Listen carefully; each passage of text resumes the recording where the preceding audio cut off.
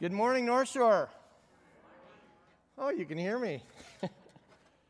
That's great. Hey, it's great to see you guys.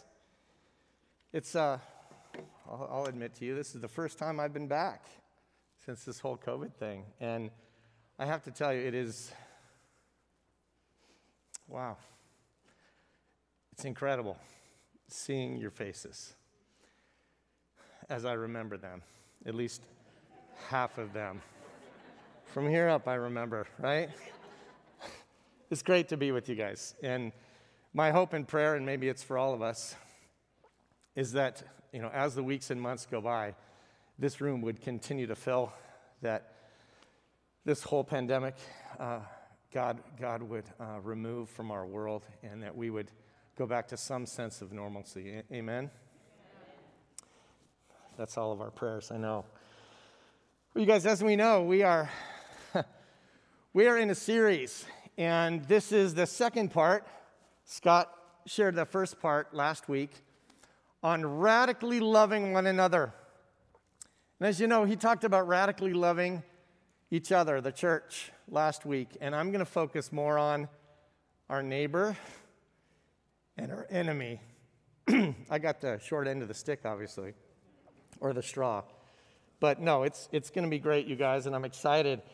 In this message, if it challenges you, just know it's been challenging me for weeks, and God's been really wrestling with me on a lot of this. So I'm excited, though, you guys. God is doing some phenomenal things in all of this. I want to start out by sharing a story. I went hunting last weekend, elk hunting up in the mountains, and sorry, my mask is doing some funny things. Went up elk hunting in the mountains, and for me, elk hunting, it's just about taking a long walk in the woods with a gun. That's it. Okay, no elk were harmed at all in this process. I just want you to know that. But I did make some friends, kind of. I was sitting on a log, and these birds just came out of nowhere, and they started to fly around me, and then they were landing on the trees, and then they came in closer, and they were hopping around my feet, and I was just eating a peanut butter cookie, right, minding my own business. And all of a sudden, one of these birds came and just grabbed part of the cookie and tore it off and flew out and just sat in a tree and ate it. And I'm like, what in the world, right? I've never had I don't know about you guys, but a bird be so aggressive, right, in a sense. And as I was sitting there, they were just coming more and more. And one landed on my cell phone when I was looking at it. I'm like, oh, my gosh. And then finally, that cookie, I took the crumbs and I put it in my hand. And you can see right here, I took a video of it, actually. Eating out of my hand the peanut butter crumbs, right? These are gray jays. They live east of the mountains. They live all over the Rockies and in Canada. They're also called camp robbers for obvious reasons, right? And as soon as they were done taking what they wanted from me, they left. They just disappeared. I was out of cookies, right? My friends, have you ever known anyone who takes advantage of you, who robbed you maybe of your resources or your time or your patience, your emotional energy? And after they took that from you, they were gone. Right? Believe it or not, those most difficult people in our lives, Jesus calls us to radically love. To love, to do good to bless, and to give sacrificially without expectations. Get more into that in a little bit. But first, let's pray. Jesus, we recognize that this teaching is so difficult and shall I say impossible apart from your Holy Spirit. Lord Jesus, we need your help today. We need you to help us, Lord, love others as you love them, to see others as you see them, our neighbor, and yes, as crazy as it sounds, even our enemies. And Lord, we know we need your Holy Spirit to show up. We need your Holy Spirit to intervene on our behalf in order to do that, especially in the season that we're in right now. So Jesus, we desperately need your help, and we ask for that today. pray this in your Son's name. Amen. My friends, we're called to radically love one another. As Pastor Scott talked about last week, Matthew 22, a whole passage, 37 through 40. Jesus' greatest commandment, right? To love the Lord your God with all your heart, soul, mind, and strength. And then the second greatest commandment, to love your neighbor as yourself. It's a piece of cake, right? I don't think so. I don't think so. I don't think Jesus wouldn't have made such a huge emphasis on this. The second greatest commandment, to love your neighbor as yourself. It must have been really important to him. So who's our neighbor? I mean, did he mean our really obnoxious neighbor? Couldn't have meant that person, right? Or our loud music neighbor? Or our why can't they put their dang dog in the house so it doesn't bark all night neighbor? Did he mean our immigrant neighbor? Our black neighbor? Our white neighbor? Our atheist neighbor? Our Muslim neighbor? Our conservative neighbor? Our liberal neighbor? Our LGBTQIA neighbor? Our indigenous neighbor? Our Jewish neighbor? Our progressive neighbor? Our incarcerated neighbor? Our homeless neighbor? Our addicted neighbor? Did he really mean those people? Yeah, I think he did. I believe Jesus recognized that our neighbor wasn't just the person even next door. It included so many of the people that you and I might interact with throughout our life, even those on the other side of the political fence from where we are, even those outside of our borders, those people who don't necessarily look like us, act like us, believe like us, think like us, right? He knew loving our neighbors was going to be difficult. And if that isn't enough, he preaches a sermon in Matthew 5:43. And he says this, it's on the Sermon on the Mount. And he talks about so many things. Anger and lust and divorce and oaths and retaliation. And he takes it to the nth degree. He's saying, you have heard this, but I say, and it's like, light years ahead of that. It's like there's absolutely no way. But this is what Jesus is calling us to. Verse 43, you have heard that it was said, you shall love your neighbor and hate your enemy. But I say to you, love your enemies and pray for those who persecute you, so that you may be sons of your Father who is in heaven. My friends, that seems impossible. But that is what Christ is calling us to do. To love our enemies and to pray for those who persecute us.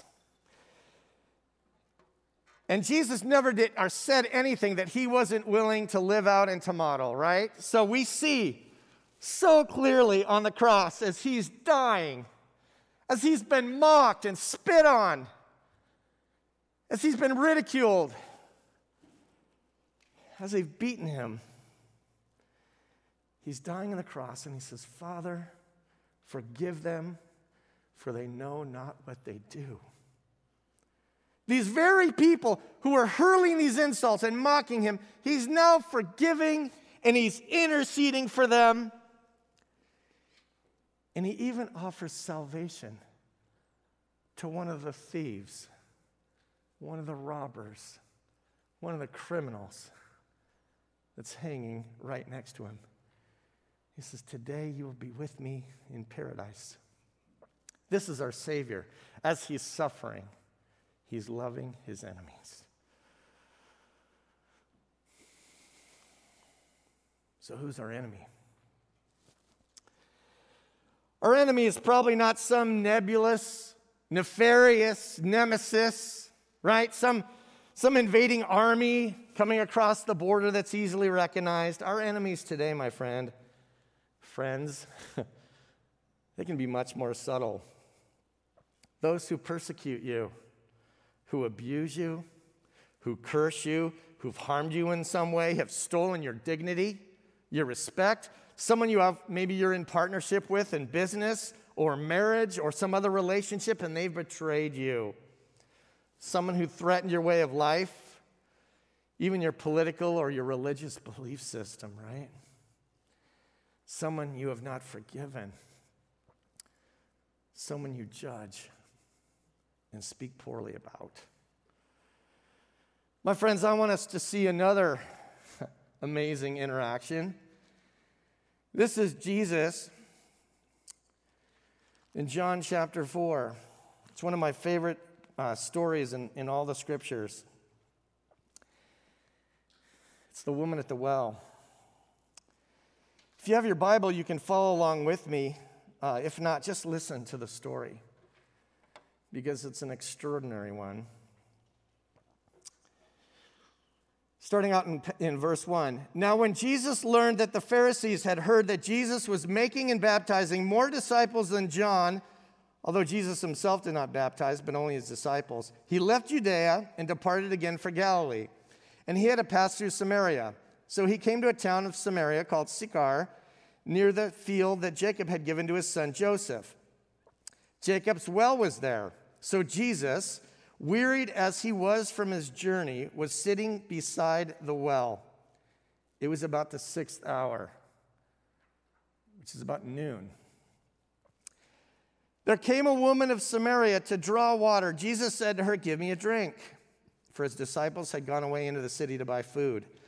The Samaritan woman said to him, "How is it that you, a Jew, ask for a drink from me, a woman of Samaria?" My friends, we're not in that context. We don't understand why that's such an extraordinary interchange. But I've done a little research here. Jews and Samaritans shared a common ancestry. At one point, they were the same people. And then some of the Jews decided to intermarry, to marry non-Jews. And the worship of Yahweh was mixed with other gods. You can read about that in 2 Kings. Then in Ezra 4, it recounts how the Samaritans were rejected when they wanted to join in the rebuilding of the temple in Jerusalem. This led to political hostility and opposition. Then the Samaritans tried to undermine the Jews with their Persian rulers and to slow the rebuilding of Jerusalem and its temple. Nehemiah tells us part of that story.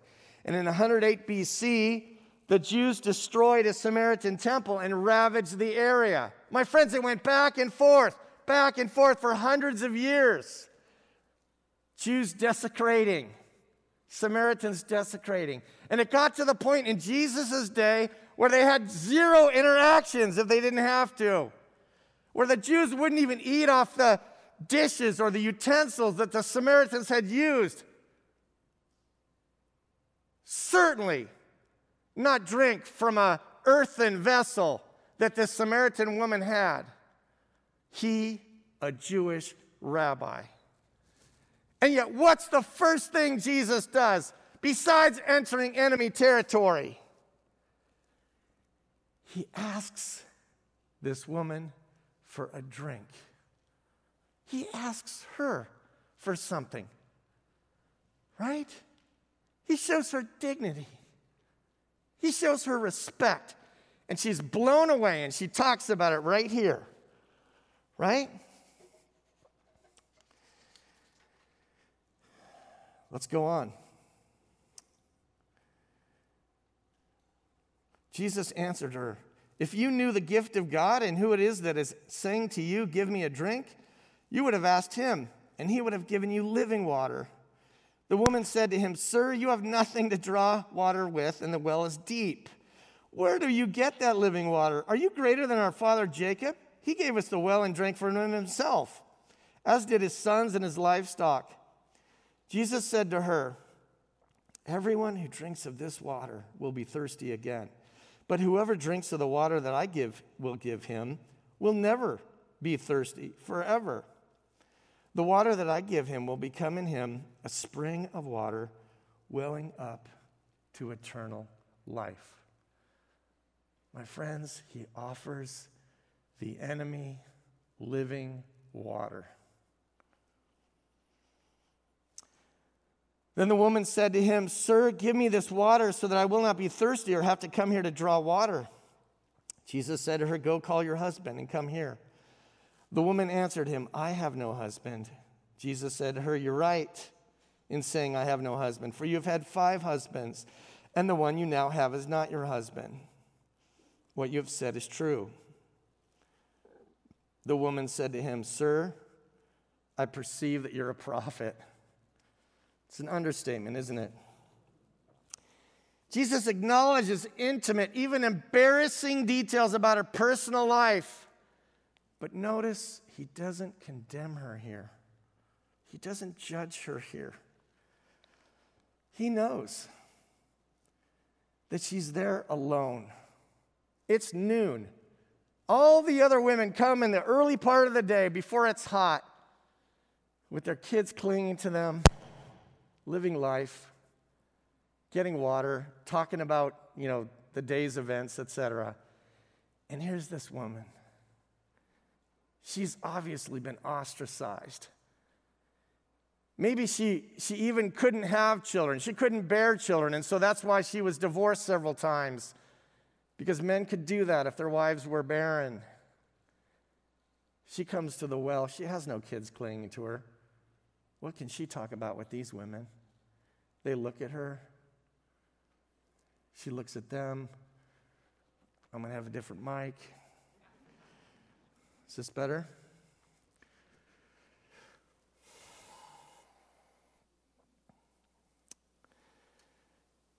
So here she is, and she's been exposed in a sense, right?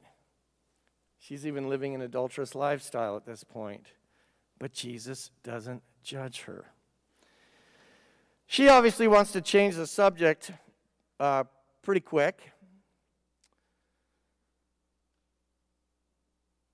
So she says, the woman said to him, So I perceive that you're a prophet. Our fathers worshipped on this mountain, but you say that in Jerusalem is a place where people ought to worship. Jesus said to her, Woman, believe me, the hour is coming when neither on this mountain nor in Jerusalem will you worship the Father. You worship what you do not know. We worship what we know, for salvation is from the Jews. But the hour is coming and is now here when the true worshipers will worship the Father in spirit and truth, for the Father is seeking such people to worship him. God is spirit, and those who worship him must worship in spirit and truth. They were even different in how they worshiped. The Samaritans worshiped on the mountain. The Jews worshiped in the temple in Jerusalem. And yet he wasn't obsessed with being right at this point. He wasn't in a theological debate with her. He was just sharing. And then he says this. The woman said to him, I know that Messiah is coming, he who is called Christ. When he comes, he will tell us all things. Jesus said to her, I who speak to you am he. It's one of the earliest times when he actually revealed himself to the world, and he reveals it to the Samaritan woman, his enemy. The Messiah, the Lamb of God, who takes away the sins of the world. The Messiah, who will release her from sin, from shame, from guilt, and give her the abundant life. He offers to her himself. My friends, his encounter with her is so positive. I don't have time to read the rest of this, but I'll read the very end. It says, many Samaritans from that town believed in him because of the woman's testimony. Oh, by the way, she leaves him. That's an important part. She leaves him, and she leaves her water jar, which is the whole purpose of her going there. But she's in such haste. And she goes back to her town, and she says to the people, come see a man who told me all that I ever did. Can this be the Christ? And they went out of the town. And they started coming towards him. Many Samaritans, it says, from that town believed in him because of the woman's testimony. He told me all that I ever did. So when the Samaritans came to him, they asked him to stay with them. And he stayed there 2 days. And many more believed because of his word. They said to the woman, it is no longer because of you, of what you said, that we believe, for we have heard for ourselves. And we know that this is indeed the Savior of the world. My friends, it's unheard of. A Jewish man spending 2 days with a whole town of Samaritans. And yet they believe that he is the Savior of the world. Enemies meeting in such unlikely place. And I'm simply going to ask us this morning, could we go and do likewise? Just last week, Pastor Scott said, this is to be something that is to be lived out. And the only place that it has any power is when we put it at the foot of the cross and we step into it in our own personal lives. So my question for us today is, what is your Samaria? Maybe it's trying to understand BLM or something else, something you don't agree with or understand. Are you ready for this? Maybe it's watching an opposing news source to get a different point of view. To see maybe what you could learn from them, those guys. That's radical, my friends. But that's what we're called to do, to radically love one another. Who is your Samaritan? Maybe it's someone specific that has been a thorn in your flesh. Maybe that person's coming to your mind right now. And Pastor Scott talked about the divisive political climate we're in. It's ripping, he says this last week, it's ripping our churches apart. And I believe it breaks Jesus' heart. And then he said the disciples did not allow their differences to divide them or to define them.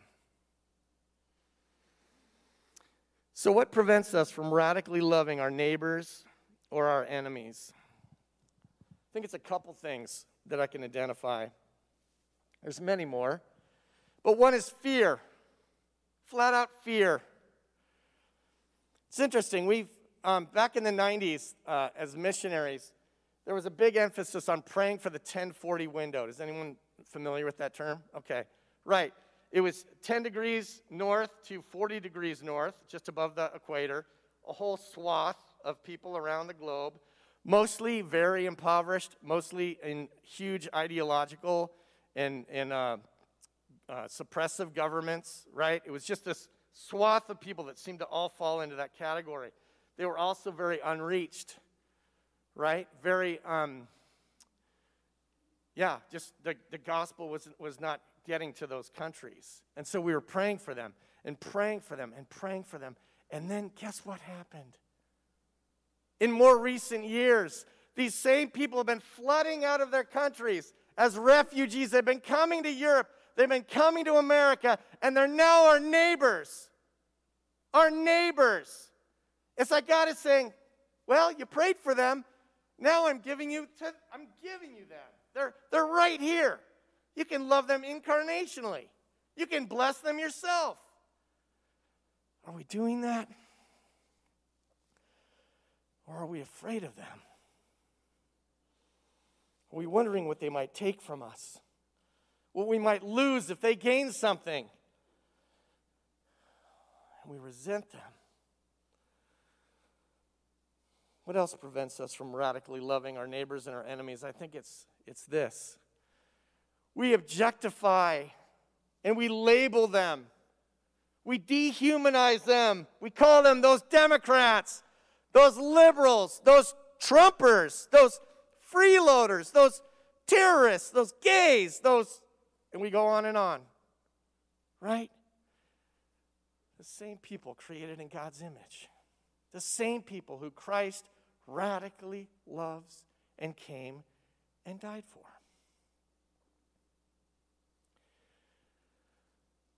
Some of you are going to be familiar with this story. I told it a couple years ago at a missions time we had.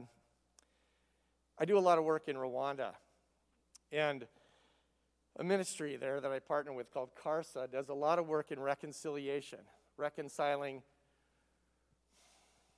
perpetrators of the genocide and victims of the genocide. You see, in 1994, on April 6th, people were visiting one another. Neighbors were meeting with neighbors. They were having birthday parties in backyards. They were sitting and talking and having barbecues, etc. April 6th, 1994. April 7th, in the early morning, the killing began. The Hutus rose up and started killing the Tutsis, their neighbors, their friends, the godparents of their children. 1 million people were murdered in a span of a little over 3 months.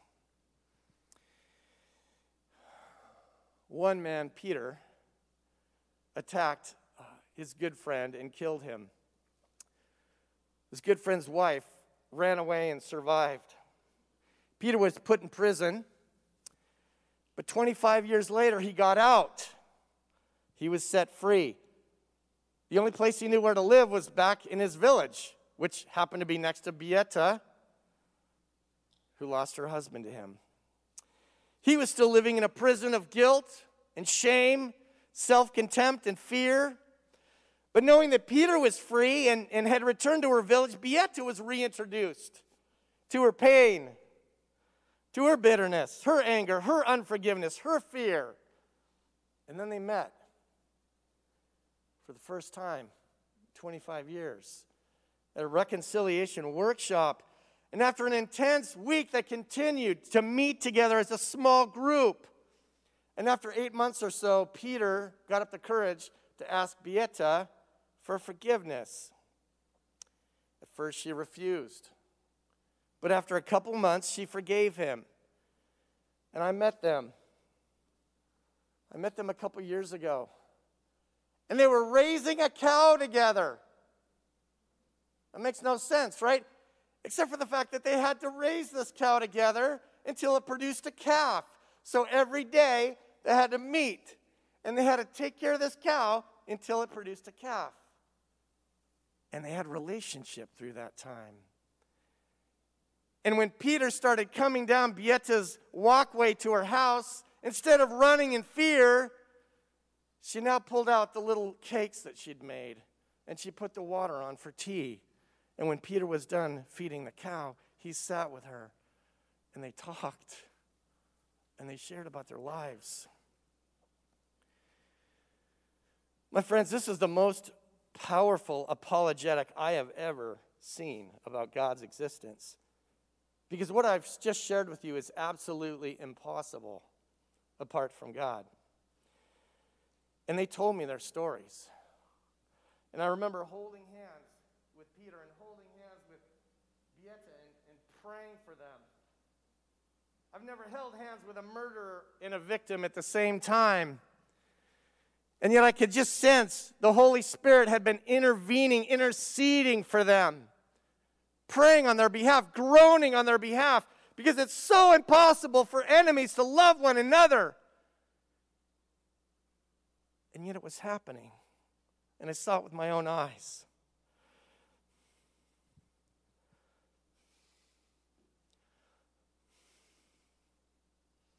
What is Jesus calling us to do?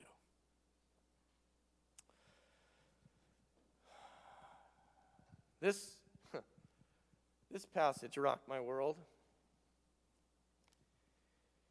But I'll read it to you guys because this is the Word of God. Luke 6, starting in verse 27. He says, "But I say to you who hear." You know, it's interesting. Whenever Jesus said that, those who have ears to hear, let them hear. Those who have eyes to see, let them see. Whenever Jesus said something like that, it was like, okay, listen up, folks. Like, if you've been sleeping, if you've been doing anything else, now's the time to listen, right? So he says that. He says, "But I say to you who hear." Jesus, let us hear. Love your enemies. Do good to those who hate you. Bless those who curse you. Pray for those who abuse you. To one who strikes you on the cheek, offer the other also. And from one who takes away your cloak, do not withhold your tunic either. Give to everyone who begs from you. And from one who takes away your goods, do not demand them back. And as you wish that others would do to you, do so to them. If you love those who love you, what benefit is that to you? For even sinners love those who love them. And if you do good to those who do good to you, what benefit is that to you? For even sinners do the same. And if you lend to those from whom you expect to receive, what credit is that to you? Even sinners lend to sinners to get back the same amount. But love your enemies and do good and lend, expecting nothing in return, and your reward will be great, and you will be sons of the Most High, for he is kind to the ungrateful and the evil.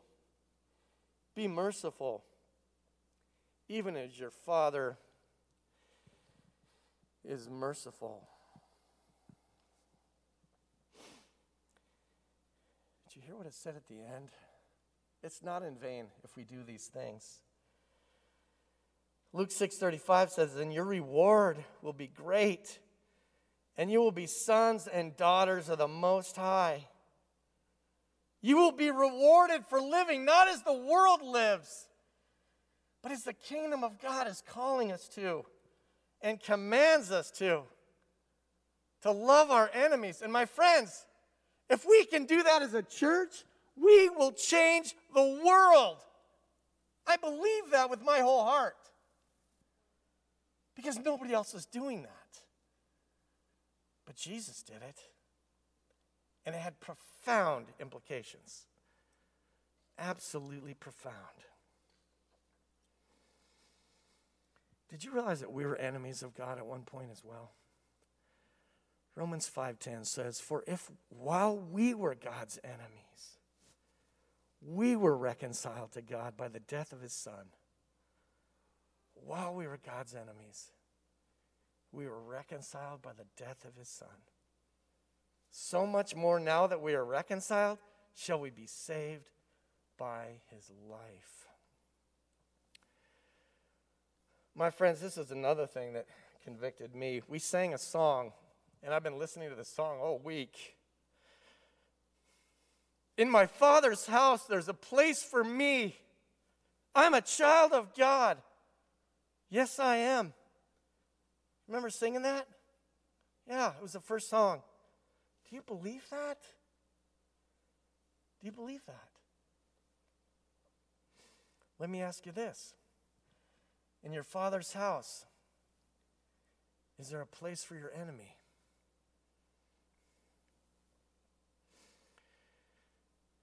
Christmas Eve, 1914. World War I, the German and Allied forces left the shelter of their foxholes and came together on Christmas Eve to recognize Christ's birth. For a few moments, my friends, they recognized one another not as the enemy, but as a human being created in God's image. And they celebrated Christ, the newborn King. They put aside the war they were fighting against one another, and in that moment, they shared cigarettes and photos of their families and their loved ones. What they shared in common overshadowed their differences while they were together, remembering that holy night. I think if there was ever a time to focus on the hope we have in Christ and our identity as brothers and sisters first, and to lay aside what's been tearing us apart, it's right now. It is right now. I want to share one last story with you. It's very personal. And then we'll have a few minutes to respond to some questions. My friends, I grew up with a dad who was born in Brooklyn, New York, came to the Northwest, homesteaded a place on Vashon Island, 5 acres, built a house from the ground up. We had animals, we had everything. And he did it. He learned it all. Didn't have the internet, so he checked out books. He was the MacGyver. He could fix anything. And I remember about 10 years old, I'm standing there. We didn't have a garage. It's pouring down rain. He's underneath the car. He's got one of those little dummy lights. And he's just asking me for tools. I need a 9/16 wrench. I need a flathead screwdriver. I was a tool guy. But my friends, I was never invited into actually learning about how to fix the car. And I wish that I had been. And a couple weeks ago, my dad, we took him to a care facility. My mom passed away about a year ago. And so we took my dad into an assisted living place. And he asked me to sell his tools that are in his basement. And he has every tool imaginable that he used to build that house and restore this and that and the other thing. And I remember standing 2 weeks ago by myself in my dad's basement looking at these tools. This jointer and this planer and this drill press and a lathe and 3 different kinds of saws. And I realized I didn't know how to use these tools. And I was angry. Not the sin of commission. My dad never abused me physically. But the sin of omission, what he kept from me, what he never taught me, what he never passed on to me, that I cannot pass on to my kids now. And I feel that, trust me, when they say, Dad, can you help us fix this? I'm sorry, son, I wish I knew how. And so standing in my basement, I began to get angry and frustrated, and I was going into a really dark place about my father because I felt cursed, and I wanted to curse him back. But a couple weeks prior, I'd been with some friends, and one of them had shared some tough things about his own father. And he said, you know what, I was at a conference 25 years ago, and a man talked about writing a tribute to your parents, a tribute of how they had blessed you, how they had done amazing things for you and taken care of you and provided for you. And I started thinking about those things for my dad and how I grew up in this idyllic setting on this farm and how wonderful and incredible it was. And I realized in that moment that I needed to bless my father. I needed to write him a tribute, not curse him, but bless him.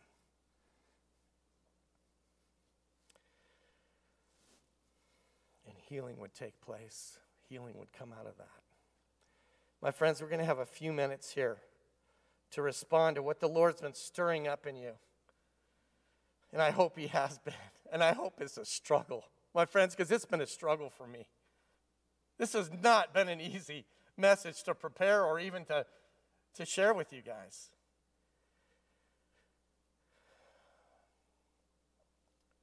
Some questions are going to come up right now, and we're just going to take a couple minutes to consider these. Who in your life has wronged you or betrayed you or is a threat to you or your way of life in some way? Who could you identify as an enemy? What would it look like to love them, to bless them instead of cursing them? Could you commit to praying for them daily for the next 30 days? That would be radical. What else could that look like for you? Let's just take a few minutes and ask the Lord those questions and have him bring people to mind.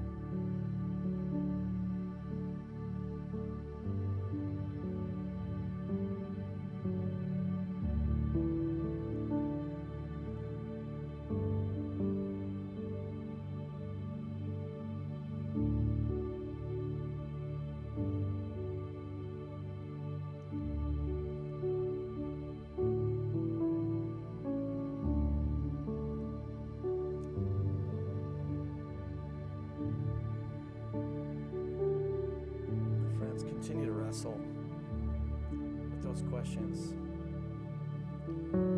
throughout the week. But I want to leave you with Matthew 5:16. It says, in the same way, let your light so shine before others, so that they may see your good works and give glory to your Father who is in heaven. I think the Samaritans did that when Jesus came, and they asked him to stay for 2 days. Let's go and do likewise. Let me pray.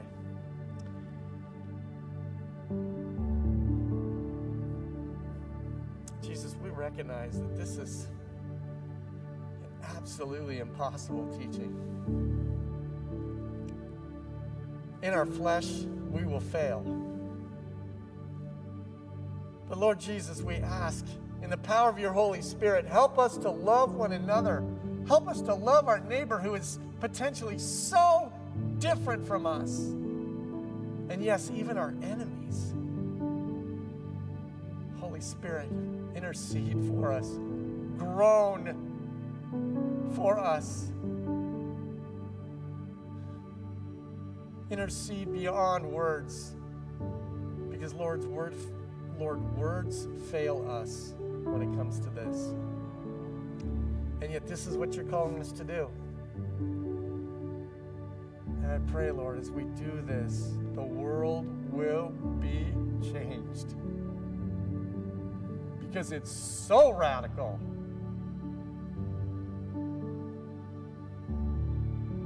And you are radical. And we thank you that you radically loved us. That you came and you died on a cross so that we could have life forever with the God who created us. We are so grateful. We love you. In Jesus' name, amen.